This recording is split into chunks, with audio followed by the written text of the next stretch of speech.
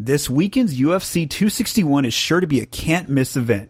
Every punch, kick, and knockout means so much more with the DraftKings lineup on the line. DraftKings, the official daily fantasy partner of UFC, is giving you a shot at huge cash prizes. For this weekend's fight, DraftKings is offering all players a shot at millions of dollars in total prizes. If you haven't tried it yet, Fantasy MMA is easy to play. Just pick 6 fighters, stay under the salary cap, and pile up points for advances, takedowns, and more. There's no better way to put your MMA knowledge to the test than to compete for a shot at millions of dollars in total prizes. Plus, don't forget about basketball and hockey, where DraftKings has even more money up for grabs throughout the week. DraftKings is a safe, secure, and reliable, so you can deposit and withdraw your funds at your convenience. Download the DraftKings app now and use promo code TBPN to get a shot at millions of dollars in total prizes throughout the week. That's promo code TBPN to get a shot at millions of dollars in total prizes, only at DraftKings. Eligibility restrictions apply. See DraftKings.com for details.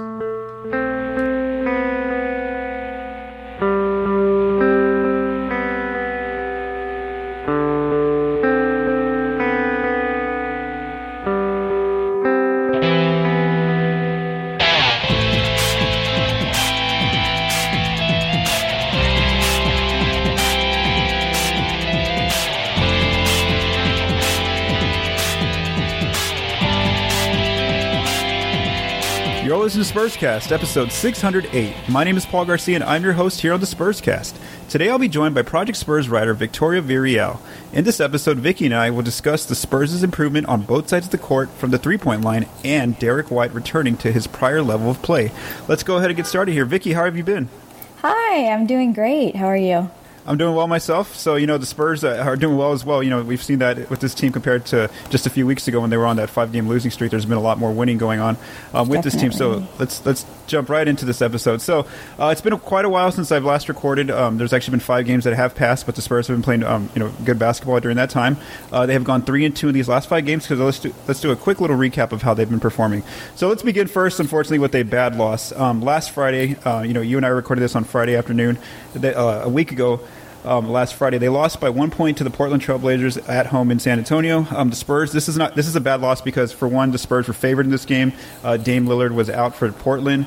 And then also the Spurs built a 16-point lead, but then the Blazers came back against them and won the game. And this is the first time that happened where the Spurs were up by 15 and they let a big lead go. They're now 18-1 in that stat.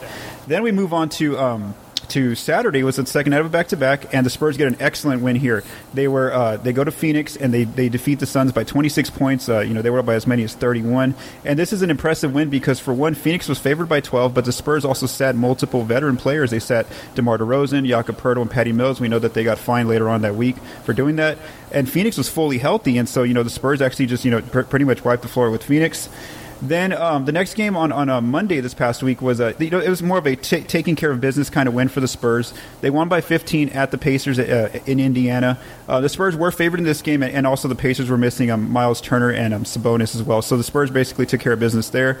On Wednesday, the Spurs went back home and they faced the Heat, and this was a kind of an understandable loss. Miami was favored they were barely favored in this game, and it was a pretty close game. But then in the second half, the Heat used their zone defense, which they're really good at. They're the best in the league at doing so, as we've seen. And so they ended up getting a comfortable 20-point win, the Heat, against San Antonio. Then the most recent game was another one of those games where the Spurs took care of business. They won by 15 points against the Pistons in San Antonio at home.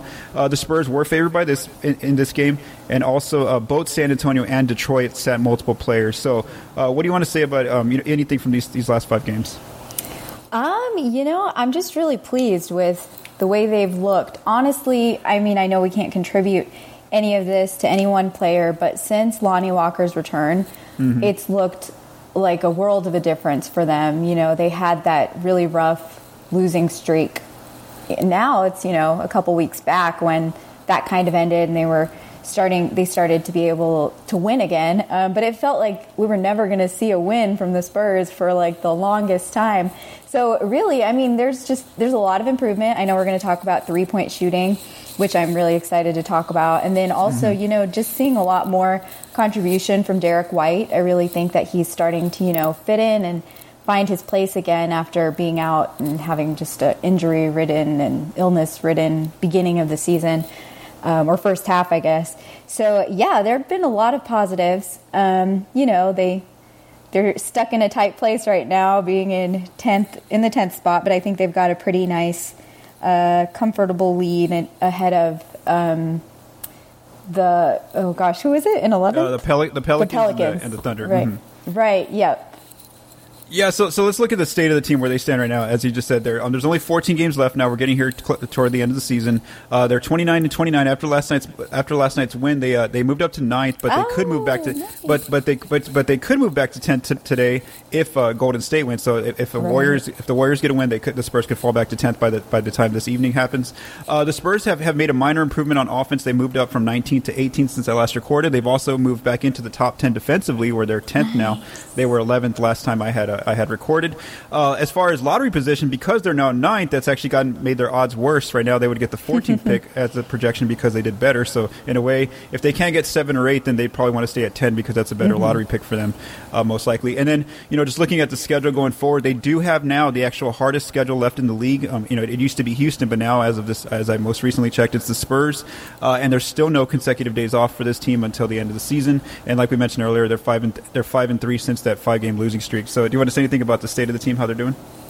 I think they're on good track right now. I do think that those teams that are in the play-in projection right now, they're all kind of, fluctuating. We've seen Dallas go through bouts of pretty bad, losing bouts here and there. So I really do think anything could still happen between now and, these 14 games that the Spurs have. So I think for now they're going to continue with the trying strategy. But like you said, they're in a little bit of a tough situation with the, looking forward to the draft and the potential pick. If they do, if they want to look forward, if they want to be forward thinking and think about the future of the team, is it better to just, remain in 10th and yes, still go to the play-in, but the 9th position really doesn't give them a better option unless they're up in the 7th or 8th seed. There's not really a positive to being in the 9th right now. Sorry. Yeah. And so something you mentioned earlier was that, just the fact that they're pretty comfortable that they're going to, as far as like my schedule looking for them, forward for them, I pretty much penciled in that they're going to be in either that 9th, 10th game or the 7th, 8th game. Right. Because it just looks like you said, the Pelicans and the Thunder, they're just running out of games to catch up to the Spurs. They're not playing like excellent basketball either. Mm-hmm. And so even if the Spurs struggle here down the stretch, like, maybe they play 500, just slightly below 500 ball, they're just going to run it. The other teams that are trying to chase them, they're just going to run out of games to try to catch the Spurs or the Warriors. And so I think that in a way they look, as of right now that you and I are recording this, they just look like they're in a comfortable position to get into at least that play-in game. And then, the Spurs actually eliminated the Rockets and the Timberwolves with that win yesterday, just from getting into the playoffs, even though we know that those teams are tanking and, trying to get the best pick. So let's move on to our second topic here. And this is the improvement from three on both sides of the court for the Spurs lately. So, let's first talk about their offense. One thing I've seen is, they have improved in their wide open 3-point accuracy. Now, so they're now making 37.6% of their wide open threes, which is 22nd, which obviously isn't great. That doesn't sound very good, but they were 25th, just a week ago. So we have seen some slight improvement from this team. A big part of that is a player that you mentioned earlier, Lonnie Walker, the fourth being back. He's been on fire from three. He's now shooting 42% on wide open threes, which is tied with Patty Mills. So that they are the top two players in making wide open threes. And then also, the 3-point line is the biggest struggle for the Spurs this entire season. They always lose that battle for the majority of the season, but they've actually been winning the battle, or at least tying their opponent in that battle. So in 5 of their last 8 games, they've actually either won the 3-point line or at least tied the opponent. And we know that that's a huge issue for this team because that's their biggest deficit area is the 3-point line. So what do you want to say about their offense from 3?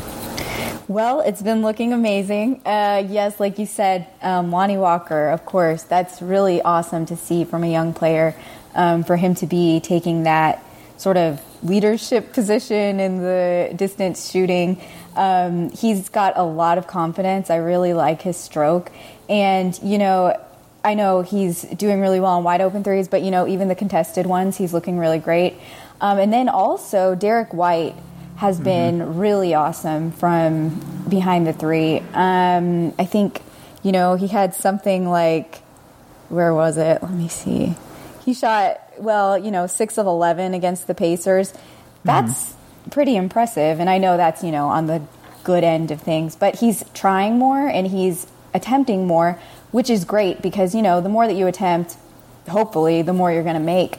So I think just seeing that and having multiple players on the team shooting a lot more threes is really giving the Spurs a lot. They're knocking them down, and then they build that confidence. They realize that they can knock it down. So they've looked great. Hopefully this can continue because, like you said, that's definitely been one of their woes. And in the league today, especially, they need to perform well from the three. So I'm excited seeing how they're looking. Hopefully this continues through the end of the season. And I think two other players who have actually been shooting pretty well from three as well are DeJounte Murray. He's been a little bit more confident with his three ball when he has to take it. He's actually, I'm just looking it up now, he's making 38% of his wide open threes. And then Keldon Johnson has also been shooting well, even though I can't see his numbers here. I don't know why they're not popping up. But Keldon's also been, there they are, 36%. It's not great, but it's still, he's making more than 33%, which is getting over a point per shot. So I think that even those players who are kind of hesitant to take threes and they use it as their last resort, even they have been shooting pretty well in DeJounte and Keldon as well on those wide open threes. Now let's go ahead and look at the defense on the three ball, and this is a huge improvement for this team. Lately. So one thing we've seen in the data is improvement in limiting opponent threes. They're back into the top 10 of not giving up 3-point looks. There's teams are only averaging 32.8 against them attempts, which is 9th for the Spurs. Opponent 3-point accuracy has also dropped. Teams are now shooting 37% against them, which is 21st, which obviously doesn't sound great, but again, it was worse a week ago. They've also held. They've actually kept opponents from generating wide open threes. And this is a stat that I track. For the season, the Spurs are letting teams get 54% of their threes that are wide open. But in 4 of those last 6 games, they've actually been holding to 30, 35, 36% in a lot of these games. So they've been doing a good job of not letting teams get those wide open threes. And then just something that Coach Pop said was that he mentioned recently in an interview that the team is running opponents. They are running opponents off the 3-point line. So I know that there's 2 stories to this. It could be that they are finally getting more comfortable around each other. They've just grown better with their chemistry, and so they're just getting better defensively. And also part of it could be the teams that they're playing, because as we've gone through some of these games, we've talked about how multiple teams have been resting a lot of players, and just players have been in and out of the lineups. And maybe some of these teams aren't very good 3-point shooting teams as well. So there is some give and take there in the data. But what do you want to say about their defense from what you've seen? Right. Well, like you said, there's a lot of factors that could play into that. But I do think that there was some sort of switch that turned on for them, those 6 games back, that I think they really started to realize that the end of the season was coming. They weren't in a position that they wanted to be in. And some certain players started stepping up a lot more. And, I don't know exactly what they changed, except, like you said, maybe the potential of resting players here and there and giving them the opportunity to be quicker on defense. That could be it. But I mean, it's obvious when you lay out the stats like that they have improved greatly over the last 6 games. It's amazing how well they're defending from 3 now. It's not great, like you said, in terms of compared to other teams in the league, but compared to how they were performing, it's like an amazing improvement and something that, definitely fans should be proud of. And it's great because there are, those, select players on the Spurs that are great defenders. They just have it in them. But to see that, maybe it's kind of rubbing off. Maybe the defensive chemistry is a little bit more there. It's taken a while this season, but I think finally having all the pieces together is giving them the opportunity to sort of fill in those holes. And it's obvious, that it's happening even with the vets playing their usual minutes. It's working. So, something they did is right, or was right, and it's showing.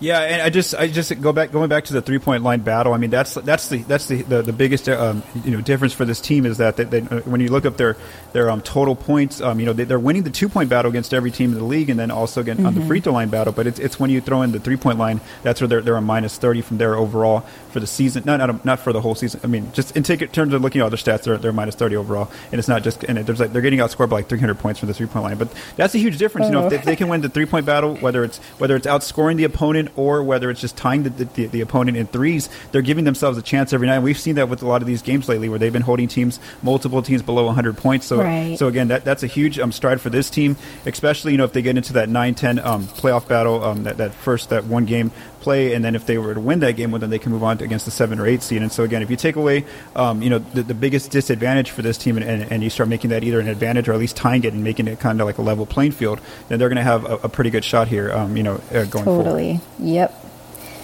Let's go and move on to our third topic, and that's Derrick White kind of getting back to his old self. As you mentioned earlier, we've seen a lot of progress from Derrick White. Now that he's finally getting healthy, he's dealt with multiple injuries. Before the season, he was out after the bubble for he had off-season surgery on his foot.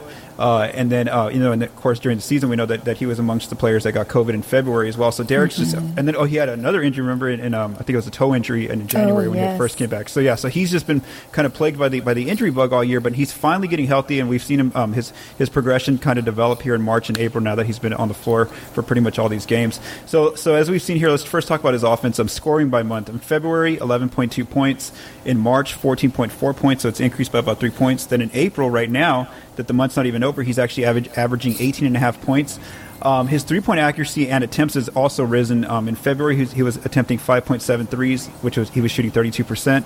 In March, he was averaging 6.5 threes, so about one more three a game, 33% accuracy. And then now in April, he's attempting 7.8 threes and making 36%. And I think something interesting there is that Derrick told us in a recent interview that in the offseason when he was hurt, because of the surgery, he just really could not work on his three, and so he's really not had a chance to even work on his outside shot. And now that he's finally getting that time, and it's just, I guess, in the in-game pretty much progression, we're starting to see his three ball come back, and that's huge because aside from Lonnie and Patty, he's one of the top three players who attempts threes on this team, and so he's responsible for a huge volume of their threes and makes of their threes. Just last night against the Pistons, Coach Pop said after the game, I think that he's gotten to the point where he's almost his old self, so even Coach Pop sees that Derrick's finally getting back to his former self.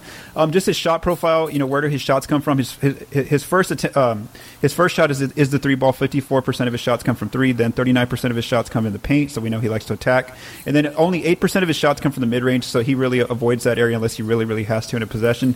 He's now third behind Patty and Lonnie on launching pull-up threes, and that's huge because a lot of defenses like to go under on the Spurs on screens, so Patty, Lonnie, and Derrick are those three players who will attempt a three against you if you're backing off of them. On drives, his tendencies are to pass, shoot the ball, or if not, get to the free throw line. He's excellent in assist percentage for a wing, and then he also doesn't turn it over much. He can create on his own if he needs to in a possession. He's also good at drawing shooting fouls, and then also the Spurs we see as a team are outscoring opponents by 5.2 points per 100 possessions when he's on the floor. That's in the 80th percentile according to Cleaning the Glass. So what do you want to say about what you've seen from Derrick on offense? Well, first off, I'm a huge Derrick advocate. I have always really appreciated his style of play, and I think that he has incredible court vision. I think that, honestly, I would probably say that he's, I love DeJounte, but I would say that Derrick has slightly better court vision, and he really knows how to bring out the best in the bigs. It's something that I've noticed since he came back, that, Jakob Poeltl performs so much better whenever Derrick is on the floor. And, he does the same for Eubanks. He's just got that really good insight as to where everybody's at every given time. So he's, aside from that and seeing all of those positives while he's on the court, it's just amazing to me that he's second on the Spurs for blocks per game. Yes. That's just as a guard, that just blows my mind. And then, like you said, in April, he's averaging 18.5 points. I mean, that's really great for him after those few months where he was really struggling. And, I, for one, was kind of worried. Is he ever going to get back to it? Did COVID really affect him that much? I know a lot of players who had COVID are sort of having a hard time getting back into it, but it seems like he's had a pretty good recovery now, and I think he is sort of back to where he was before. I think we could still see even a little bit more from him, and it's definitely given the Spurs the advantage this month, and it's something to look forward to. If they don't make it to the playoffs this year, Derrick White is one of those players that's going to be the stronghold on the team, the consistent one. And that, for me, is exciting.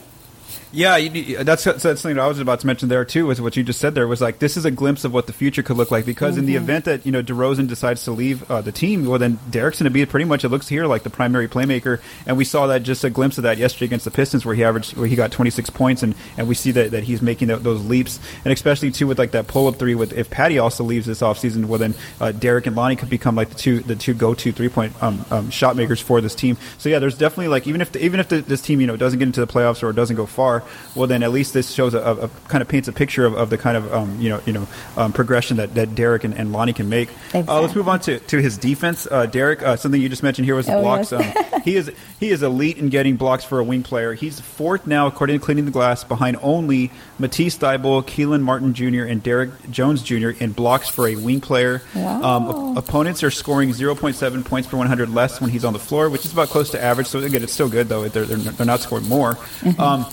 When you look at him compared to all his teammates and just most defensive metrics, he's about a solid in most of those metrics. But there's nothing that he's like really bad at. But there's also nothing that he's really good at in terms of some of those base defensive metrics like steals, blocks, deflection. I mean not blocks, steals, deflections, fouls, all those different areas, rebounds. He provides the Spurs a lot of versatility because he's able to switch with primary matchups with DeJounte Murray. So whenever you look at the matchups each night, he and DeJounte pretty much share the same player that they're defending because they're so good about switching either of them or just picking up someone on the other side of the court. And then also he's first on the team in charges drawn with 11, and then also when you look at him compared to all NBA players, he's actually 15th amongst and that's interesting considering that like you mentioned earlier, Derrick's pretty much missed a lot of this season. So what do you want to say about his defense? Defensively, I think that he's just a really great asset, like you mentioned, like he's sort of just in the middle field for a lot of those other defensive metrics aside from blocks. But honestly, I think that he's still doing well. I think the fact that we've got, DeJounte Murray, who is an amazing, he's got that wingspan and he gets so many steals. It sort of, pushes Derrick down a little bit. But I think that Derrick, he provides a great defensive presence. I think that he's really great at intimidating defenders because of the fact that he's, not afraid to get in their face and take the charge. And he's just got really good timing at being able to get all these charges. So he's, like I said, he's got great court vision. He knows where he needs to be at all times. And yeah, like you said, that's amazing that he's 15th in the NBA, having played, maybe I don't know the exact number, but he's played a lot less than a lot of these other people who are up there ahead of him, I'm sure. So, good for him. He's really showing what he can do, and I hope that this just continues. I hope the injuries are done for him because I'm ready to see him continue playing. And if they do make the playoffs, I think that, Derrick's one of the ones who's had experience of the young core. He was there the last time. I guess DeJounte was too. But, I mean, he's got a little bit of that under his belt. So that'll be really nice. Yeah, for sure. And like you mentioned there, he's pretty much missed like 2 months of the season because he didn't make his way back to February, mid-February. Right. So Spurscast listeners, don't forget to visit ProjectSpurs.com. We have a lot going on over on the website. Analysis by Steven Anderson after each game, after they're completed.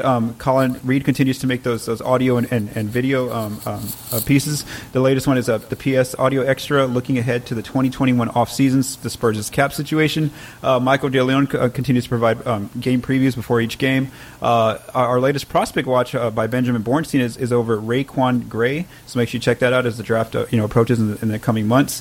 And then also our newest writer, Rocky Garza Jr., has his latest piece called "The Spurs' Youth-Led Win Over Suns Offers Optimism for the Future." And this is a pretty good piece by Rocky of just showing what the future potential is when the Spurs set out all their veterans in that game, that most recent win against the Suns. You saw what the future could look like for this team in that game. So Rocky kind of highlights that in that piece.